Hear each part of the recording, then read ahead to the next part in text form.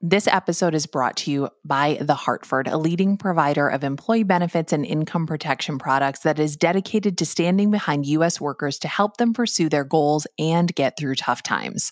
For more information about The Hartford, visit thehartford.com/employee benefits. We've also got a link in our show notes. America. We are endowed by our Creator with certain unalienable rights: life, liberty, and the pursuit of happiness. At Grand Canyon University, we believe in equal opportunity, and the American dream starts with purpose. To serve others in ways that promote human flourishing and create a ripple effect of transformation for generations to come. Find your purpose at Grand Canyon University. Private, Christian, affordable. Visit gcu.edu. A quick warning that this episode contains references to sex, suicide, and some strong language, even though in this episode, I am not the person swearing. Here we go. John, what'd you have for breakfast this morning? I stopped at a donut shop by one of my schools and had a donut. Our producer, Hans, started this interview with the Pareda family the same way we start all of our interviews. All right. Grace, what'd you have for breakfast this morning? Toast. Was it delicious? Sort of.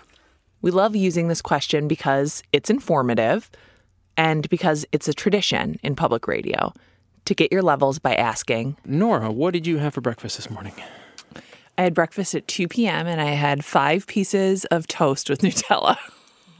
Nutritional. Very nutritional. That last one is me. I'm Nora McInerney. I am an adult who ate 5 pieces of Nutella toast for breakfast at 2 p.m. And you're listening to Terrible. Thanks for asking. Dawn, how about you? What'd you have for breakfast this morning? I don't remember, which is common. And this is Dawn. Say that for me one more time, Dawn. What'd you have for lunch yesterday? I absolutely have no idea. Now, I had a baby a few weeks ago, so if I were to answer that question and say, I don't remember, everyone would just laugh and say, mom brain, which is actually a thing, but I prefer to call it momnesia because it's more clever. We all laugh at memory. We joke about fuzzy brains and forgetfulness and how we'd forget our head if it weren't attached, or in my case, the wallet, on top of your car, more than once. But Dawn is different. She really actually can't remember her breakfast, or her lunch from yesterday, or from any day before that. Not any day since June of 2015. I have a statement wrote out to say, so I am a nurse. I was injured by a patient while working, and this injury resulted in a brain injury that I live with and struggle with every day. And so I can't explain it, and I don't know why, but some things I can remember and a lot of things I can't. Do you remember the injury? Not really. What we do know is what Dawn told her husband, John. I remember the day she came home and kind of described to me what happened. When she told me that she had gotten hit on the head and that she had hit the sink and she had hit the toilet and hit the floor and got knocked out, I used to work in neuro and I was very concerned with any head injury, but for my wife, I was very concerned that they would just send her home and not send her to the emergency room to be checked out. So John took her into the emergency room. By the time they got there, Dawn had already forgotten what happened to her. And it was up to John to tell the doctors what Dawn had told him just a few hours before. I want to say we were there probably 6 or 7 hours in the emergency room, just getting x-rays done and waiting for things like that. What did the CT scan show? With the brain injuries, they usually don't show much, so they said there's some evidence that there was a contusion, but there was no bleed or anything like that. It was just a bruising of the brain. Ultimately, Dawn was given a series of diagnoses, including PTSD and traumatic brain injury, also known as TBI. TBI indicates damage to the head that results in damage to the brain. It covers everything from slight concussions to gunshot wounds. And the effects and likelihood of recovery are all over the map as well. Some people recover quickly. Others are severely disabled for the rest of their lives. and some people die. TBI has gotten some attention in the last couple years because of football and the effects of repeated head injuries. But I think most people don't realize how common they can be outside of professional sports. According to the Center for Disease Control, in 2010, there were 2.5 million visits to ERs and hospitals in the U.S.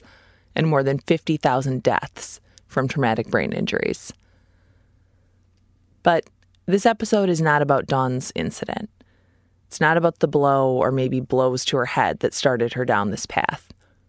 For what we are going to talk about, it doesn't matter how she was injured, and it doesn't really matter what you call it. What matters is that whatever happened that day in 2015 has affected Dawn and her family every day since, and may affect them for the rest of their lives. So we heard about Dawn's situation when she wrote us an email.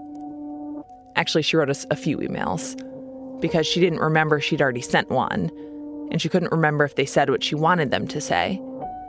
Some of them she asked her husband John to read, and then she'd need to send a correction email to add more information. And her repeated emails all said the same thing, but slightly differently. That she and her family were grieving the loss of Dawn. Dawn, who's still alive. We didn't know quite what the story was. We just knew that we wanted to hear it. So we asked Dawn to come in with her family. Dawn and I meet in the lobby of our studios at Minnesota Public Radio. I am 5 minutes late, which is like 15 minutes early for me. I'm a complete mess because I raced to the studio from my home where I've been pinned down under a newborn baby who never wants me to get any work done. And Dawn is put together. She's wearing makeup and a fashionable mix of layers that are appropriate for a Minnesota winter. And she has a combination of wonder and trepidation on her face, like she wants to do a good job at whatever's going to happen today. She is prepared. I was concerned about coming today, and I tried to make all sorts of notes about things that have happened or things I should tell you guys. Dawn's notes are piles of paper with scenes from her story written out. They're anecdotes and examples that she wanted to share with us. There are Post-its hanging from pages, stacks of calendars with Post-it notes peeking out. She'd printed our producer Hans's email with directions to the studio, then hand-copied the directions onto a note card. She had written a reminder in her calendar to leave work to come meet us. And even then... And honestly, one of my coworkers came by my desk and she said, "Dawn, why are you still here?" And I said, "Well, I'm working." And she said, "No, it takes 20 minutes to drive home. You need to go home because you're going to the cities today, remember?" And then I had to look at my computer and all my sticky notes, and it's like, yes, I need to leave. And I know that sounds pathetic, but that's how it is. Oh, here, I wear makeup today. I usually don't wear makeup, and I even made a note to put makeup on for you guys. Seeing Dawn in person like this is like seeing her emails come to life. She's here to explain to us what is happening to her, to her family, to prove that it's real. She always says, "Help me remember," or "Remind me." Don't let me forget. Yeah, don't let me forget.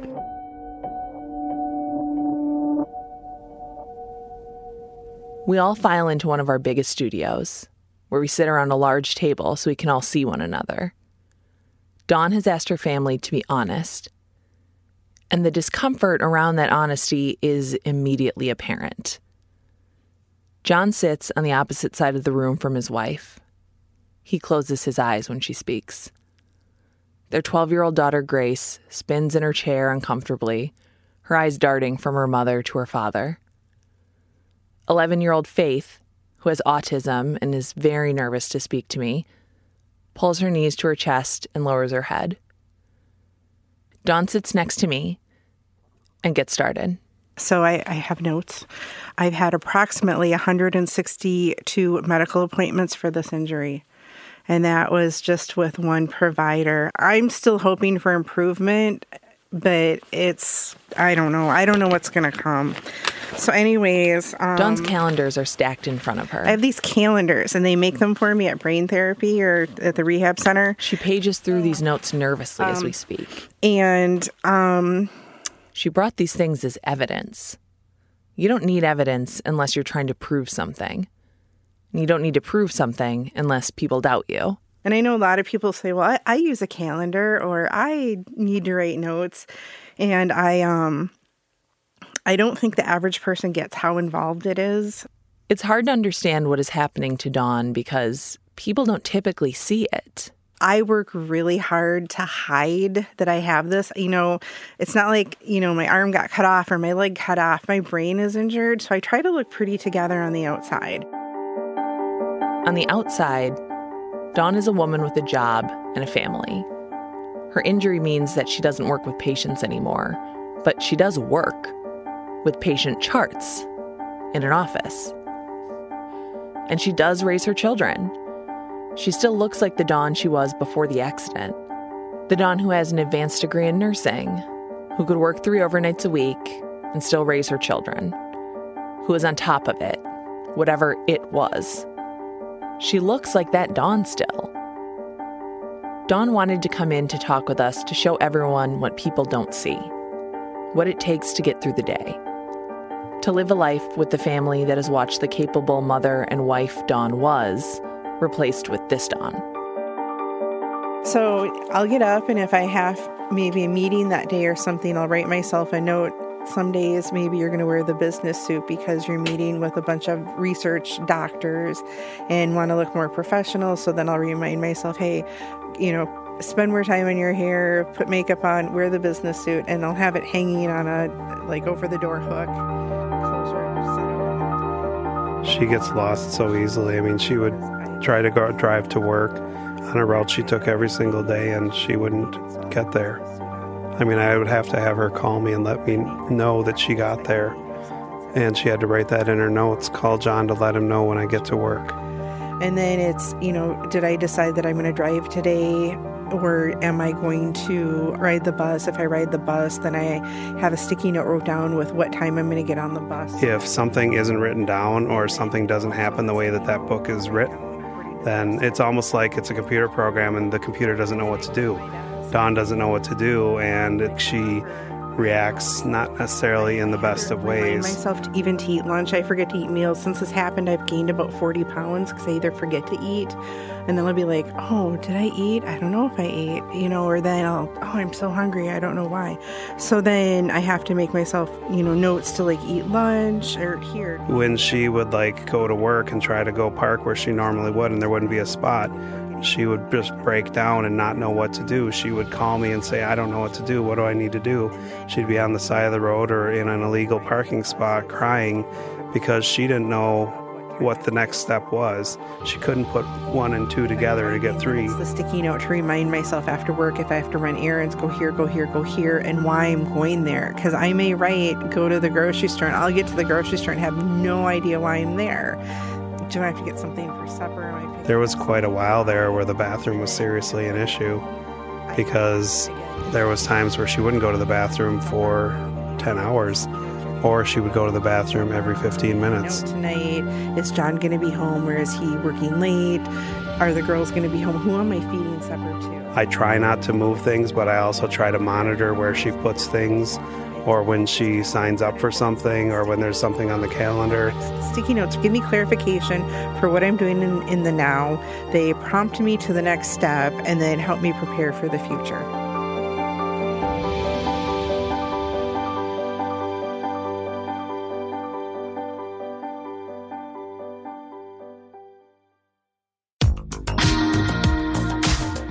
Hi, everyone. I have a podcast suggestion for you if you like the sound of 2 women talking, which is my favorite sound. It's called Listening to the Forever 35 podcast. Am I still 35? No, but I was when the show started 6 years ago. There are 6 years of episodes. Hosts and best friends Kate Spencer and Dory Shafrir talk to listeners about everything. It's a real comfort listen. Find Forever 35 wherever you listen to this podcast.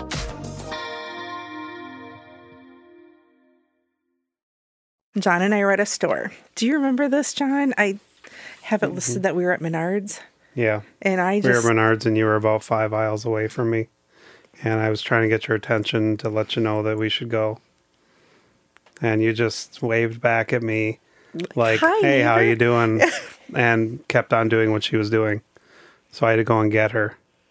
Like, this is funny, but this is also scary. Like, because this is your wife and, like, the mother of your children, and she immediately forgot who you were. There was a long time that I did not let her take the kids anywhere or be alone with anyone because of that. I mean, initially it was very scary in that sense because realistically, I think she would have gone off with anybody who was friendly to her or had told her they knew her, or would have let anyone take our kids for that matter as well. Something I struggle with is emotional liability, and I'm told that's common for people with brain injuries. So I call it the Incredible Hulk syndrome. I seem normal one minute, then the next minute my clothes are ripping apart, metaphorically, and I'm turning green and getting angry, and I just cannot handle what's going on around me. It was late August. Dawn went to an appointment by herself, and she had to go from one appointment to another, and they scheduled the appointment in a different building and didn't tell her that this doctor was supposed to be at this building and not that building. So Dawn went to the wrong building, and she went there and told them, no, I have an appointment, and she got into an argument with the person and elevated pretty quickly, and they ended up calling security and had to have her removed from the building. And like a lot of the rest of her life, Dawn doesn't remember these moments. She can tell us about them because her family remembers for her, or because she's written them down right after they happened. Apparently, I have gotten out of my car at stoplights and banged on other people's windows because I thought they were horrible drivers, and I just thought they needed to know that. They made me pretty angry. This sort of Hulk out, the emotional liability, isn't limited just to the grown-up situations. And while John and Dawn are recounting these stories, I can see Grace growing more fidgety, more nervous, rubbing the palms of her hands against her legs, shrinking into her sweatshirt, glancing nervously between her parents. She has a story, too. One time, she had gotten mad, and she didn't think something was fair. At one of Grace's basketball games, she felt she needed to go talk to the coach, even though there was a rule you're not supposed to talk to coaches for at least 24 hours after the game. And she said, no, I'm going to go do this. And I gave her a little bit of flexibility, and it was a mistake on my part to let that happen because it was almost like a kid that she just went at her. And some people would keep it to themselves, but she would go and talk to them and tell them what she thought, and she wouldn't think about what she was going to say first. She would just say it. I actually thought she was going to get physical with her because she was swinging her arms and pointing and getting just verbally escalating continually. It's just really hard. Some of the other parents are so mean, and to hear them say bad things about my daughter, and I just want to get up and, shut the fuck up. I don't fucking talk about your daughter that way. And John's like, all right, goodbye, come on. I feel bad. I don't want to embarrass my kids. I don't want to be a burden to anyone. And so I had gotten angry with her, and then after the fact, I had felt horrible. This was actually, we had been at a water park for this tournament, and I didn't want to go play with my teammates or until I knew that I had forgiven her, because I felt horrible out of the way I reacted, because I had remembered that she can't really control it and it's not necessarily her fault. Grace is an uncommonly wonderful middle schooler. At her age, I was horrified by everything my pretty conventional mother did. One time, and I'm not proud of this, but I'm telling you in this safe space, my mom came to my softball game and I noticed her leg hair, just noticed it, and I berated her in the car because I was embarrassed that she's a mammal. I wanted her to put me up for adoption. I was over her completely. Grace would never do this. Grace is sweet and serene, right down to her core. The phrase that comes to mind is wise beyond her years. And in her case, she got this wisdom by taking care of the people she loves at a very young age. Her sister Faith, who's been sitting quietly next to her this whole time, has autism. Her older brother Chris also suffered a brain injury a few years ago in an accident. Grace's world is different from her peers. It's something that she acknowledges, but doesn't lament, even with this new situation that requires her to take more care of her mother. It's not how it used to be, but I know she needs help. Like, I would grow up helping Faith explain to kids how she's different, stand up for her, and explain what she was saying to other people. And when my brother got his brain injury, my mom would always say, Grace, could you watch Chris, even though he was like 6 years older than me? And so it's kind of how I just grew up, so it was just a different person to help. You did a good job with her. She's so lovely. She has a huge heart, definitely. I mean, she looks after everyone in the family, and she used to ride the special ed bus with her sister to school every day and helped on the bus and helped all the kids and was friendly to them in school, which makes this even tough as well because Dawn's not the parent she used to be either. I mean, when it comes to discipline, I have to physically stop her sometimes, not because of physical types of things, but she explodes verbally on the kids sometimes in ways that it's very hurtful to the kids. It's hurtful to me to see, and I know it's not who Dawn is as a person. I know that that's not what she wants to portray to our kids. Girls, can you tell me about that? Can Faith maybe talk? Faith is so quiet. Why don't you Hold say on. something, Faith? It's an hour into the interview, and Faith hasn't said anything to us. She's been nervous to speak while we're recording, but it's obvious that she's taking it all in. As soon as Dawn says this, Faith retreats to the very back of her chair and shakes her head. And right away, Grace wheels her chair over and puts her head next to her sister's and starts to whisper. Do you want to say what you had said here, how Mom's brain injury made you feel? You can say it to me, you can say it. Speak up. It made me feel scared, and it made me feel like I wanted to cry all the time because I was nervous and I was worried I would never get my mom back. As soon as Faith says this, her dad gets up out of his chair and wraps her up in his arms. And Grace picks up where her sister left off. Yeah, going to school, sometimes I would worry, is she going to be okay today? Is anything going to happen? Because it was scarier, like the first month or two that it had happened because she wasn't the same. I'm scared that she might get another brain injury or she's going to get hurt. Like the other day there was ice and I had made sure that she wasn't slipping. And she's also very worried about slipping or hitting her head. And I'm also scared she might get lost or something might happen. Faith, are you still scared that you might not get your old mom back? Faith doesn't want to answer this either. So, once again, her sister gives her a hug and looks me in the eye. In a way, I'd say we're both kind of scared that we might not get her back, but she's just as good now as she was before, and we love her just the way she is, and we just know she needs a little more help.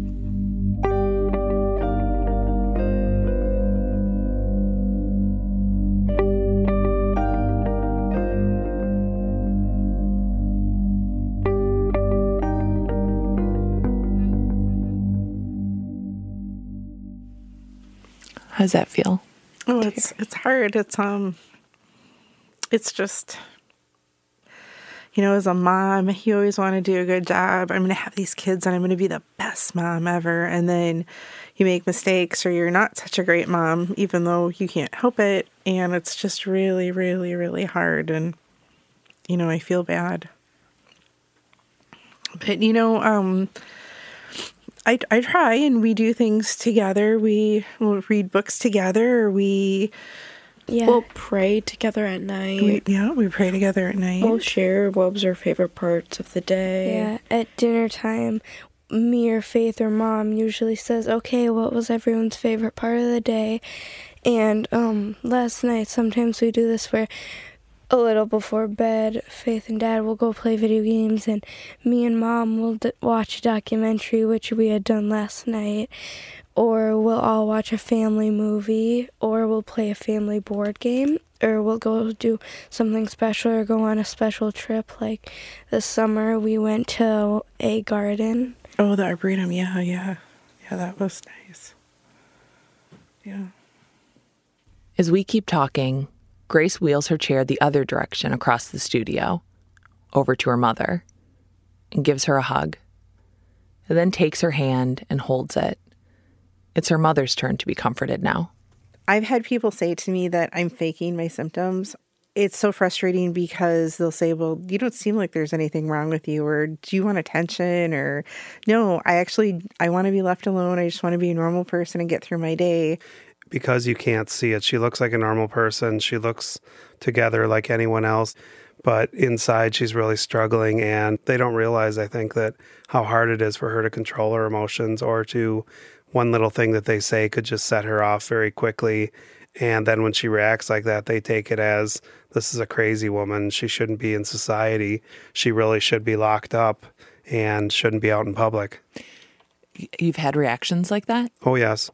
Parents of Grace's teammates, people at games, when we've gone out to dinner before, people have said things to me like that, like, you need to control your wife, or she shouldn't be here, or what are you doing bringing someone like this to a family event?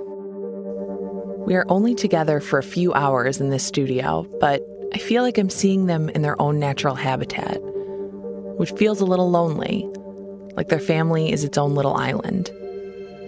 Which it kind of is, because it's not just strangers who have a hard time understanding this new version of Dawn. What are your friendships like now?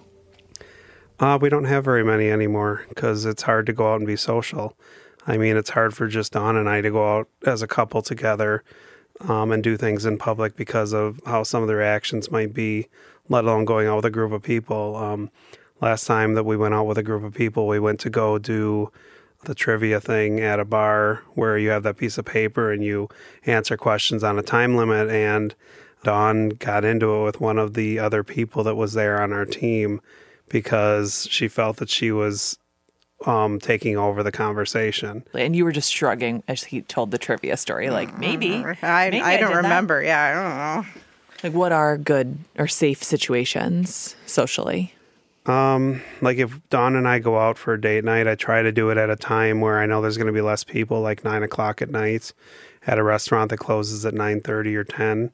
Or maybe we'll go to a place where I know there's going to be less people and we can have a corner to ourselves, or where I know there's not going to be a lot of noise or a lot of loud music playing.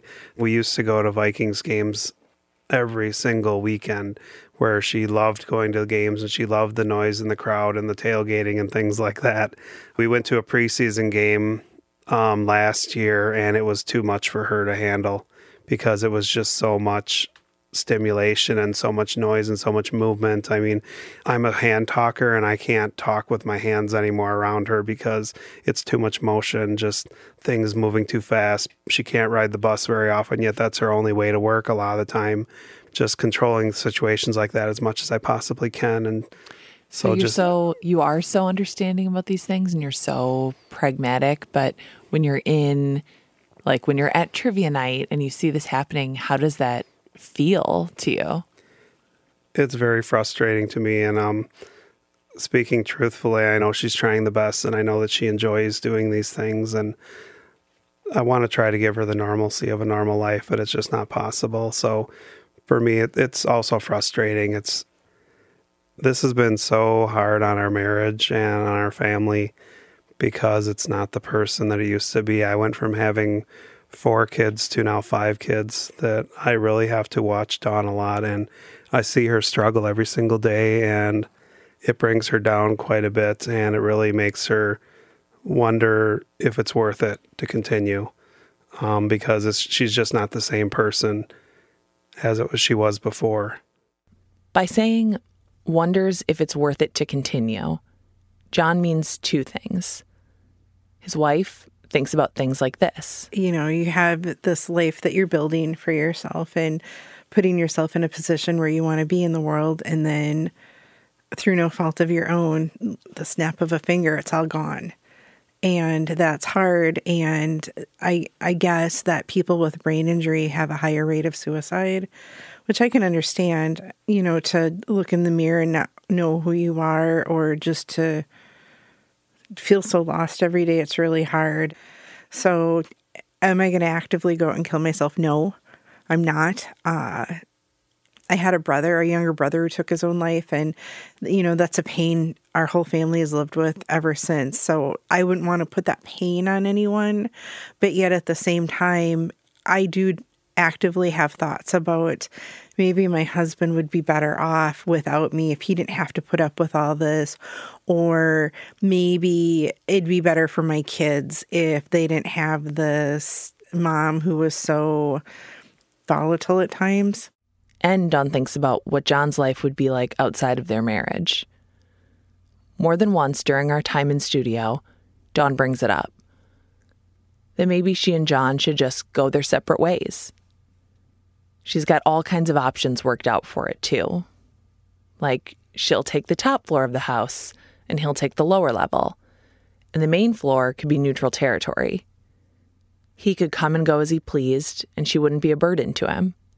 John could have his work as a counselor for at-risk teens and his own life outside of that. And they would co-parent the kids until they were out of the house. I can tell the girls have heard this before by the way they shift in their seats. I'm not sure if we should be talking about this in front of them, but I'm a fairly inexperienced parent, and Dawn had pledged openness, so here we go.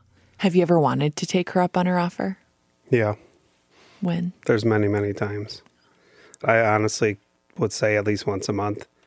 I contemplate it because it gets to be so hard between the social situations, the going to things with the kids, our marriage, our personal relationship that we have ourselves, not necessarily being able to communicate, or trust issues for both of us. It's a lot more exaggerated now. And just, it's so hard some days to know that I'm going home to have to continue to do this when, you know, I work with challenging students all day long. And then I know that I'm going to go home to work with a challenging wife as well. How does that feel to hear? Yeah, I'm not surprised by it. I mean, we're talking about all the things I forget, and without being too graphic, I also forget that as a couple, people are intimate. So I'm hopping into bed at night and, oh, look, there's books under my pillow and under my blankets and whatever. I love to read. And I just forget that there's this other person there, and they might want to have together time. And she also has to write a note to spend time with her husband intimately. Really? Or sometimes I slip those in there as well. So you have to do that. You have to be like, it's time to have sex with John. The Post-it note told me. Yeah, I forget. I'm a married woman who forgets to have sex with her husband. So I forget. Grace is trying to disappear from this room right now. Grace, yeah. She's like, goodbye. I'm trying to be gentle here. Who needs a glass of water? From 3 blocks away. Yeah. I still leave the room watching movies with my parents. So it's fine. It's fine. And I'm older than 12. But I also don't want to split our family up, because I know that I don't know how Grace or Faith would take things if we weren't together. You should never stay together with somebody that you're not happy with just because of kids. But at the same time, Dawn is not. She's their mother, and she will always be their mother, and I would never take that away from our kids. I remember Dawn as the person that I married and the person that we went to Colorado together on a regular basis. We had a bear lay down in the tent next to us when we were dating up in northern Minnesota. You know, it's all the things from when we were dating and over the years before the injury, I think, that really helped me to remember that this isn't her fault. Even though she blames herself a lot for it, she blames herself every day for this. And she's so hard on herself about things when she doesn't need to be. And just those things help me bring it back, that we're a couple and I love her very much and we're meant to be together. You had written in your email to us that if he met you today, this would not be the person that he would have chosen to marry. Mm-hmm. Yeah, I would definitely say that's true, that if it was this much work, there's no way that I would have married Dawn.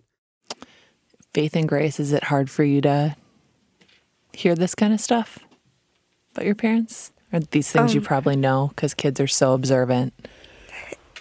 Yes, but in a way, like, a little while after the brain injury, they had, fought more. They don't fight barely much anymore, or that we know, but it would be very hard, I would have to go and be with Faith some nights because she had heard them fighting earlier and she was scared that they were going to get divorced or that someone was going to leave or something like that. Our marriage was not in a good place before my injury, and honestly, so let's say life just went on and I never got injured. We were in a tough place, and I think I probably would have said, I can't do this anymore. I need to be done. How did the brain injury change that? I would say a big part of it was just that I couldn't see just leaving somebody that had been hurt all by themselves to try to figure things out, even though I know that she'd figure it out one way or another, but I just couldn't do that to her. Even if every part of me was saying, you guys need to separate, you need to just be apart from each other. I don't accept that, but okay. What do you mean? I think that's a cop-out. I don't know if that's the hero stance, I'm going to fall on my sword or what. I'm a mess. I'll agree, but I get through the day, and I would not want someone to be married to me out of pity. And I'm fine living my life married, but I'm also fine living my life not married. I think I could make it on my own, and that would be fine. Do you think he feels bad for you, or do you think he's still in love with you? That's really hard because the paranoid part of me says he feels bad or he feels stuck. So I believe Dawn. Honestly, I would probably feel the same way if I were in her shoes. And I believe John. I believe that he's with Dawn because he loves her and that he wouldn't marry her again knowing what their future would be like. I would probably feel the same way. These feelings are all true at the same time, and that's complicated. But what strikes me most about this family, a year and a half after Dawn's injury, when her progress may have plateaued, is how simple their hopes are for the future. I just want to be a normal person again where I can get through the day without having to chart out every hour of my life and to just not forget things, people I've met or things I've done. That for me would be, a happiness, but I understand that that's not going to be my happiness. So hopefully my happiness will be accepting how I am and be a contributor to society and my family. I want to keep working and just do what I can to make the world a better place. Not only for myself, but for everybody, For me, happiness would look like my whole family together with all of us getting along together and nothing being wrong. Happiness means that the day goes relatively smooth. My work day goes normal. I can come home and talk with my family and not have any huge issues come up that cause fights for us, and just being able to talk to one another and really just go to bed calm and peaceful. Something that Faith wanted me to say was that for her, happiness looks like something similar to what I said. Our whole family together, happy, with no fights and nothing wrong.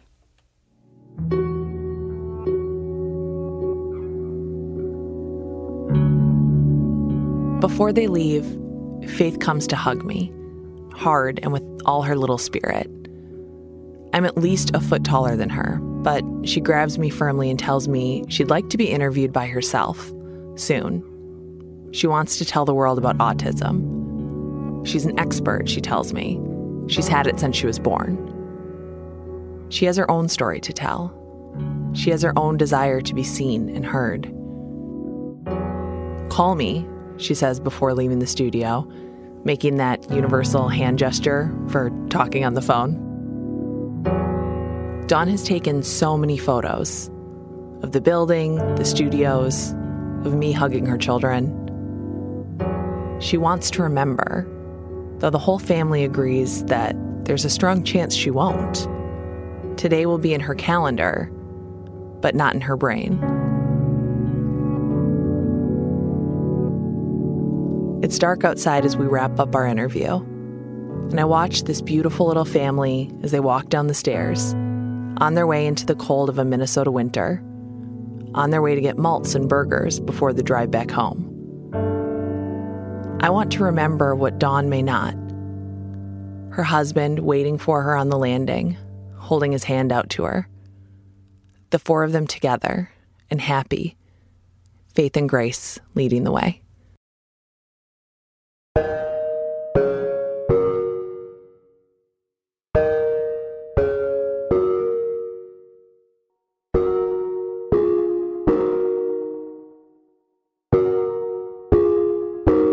I'm Nora McInerney, and this was terrible. Thanks for asking. Our show is produced by Hans Buetow. If you measure friendship by how much time you spend together, Hans is my best friend. I actually don't have any other friends. Stormtrooper is tied for first place. This episode was mixed by Corey Schreppel. I want to thank the Pareda family for their openness and honesty in all of their hugs.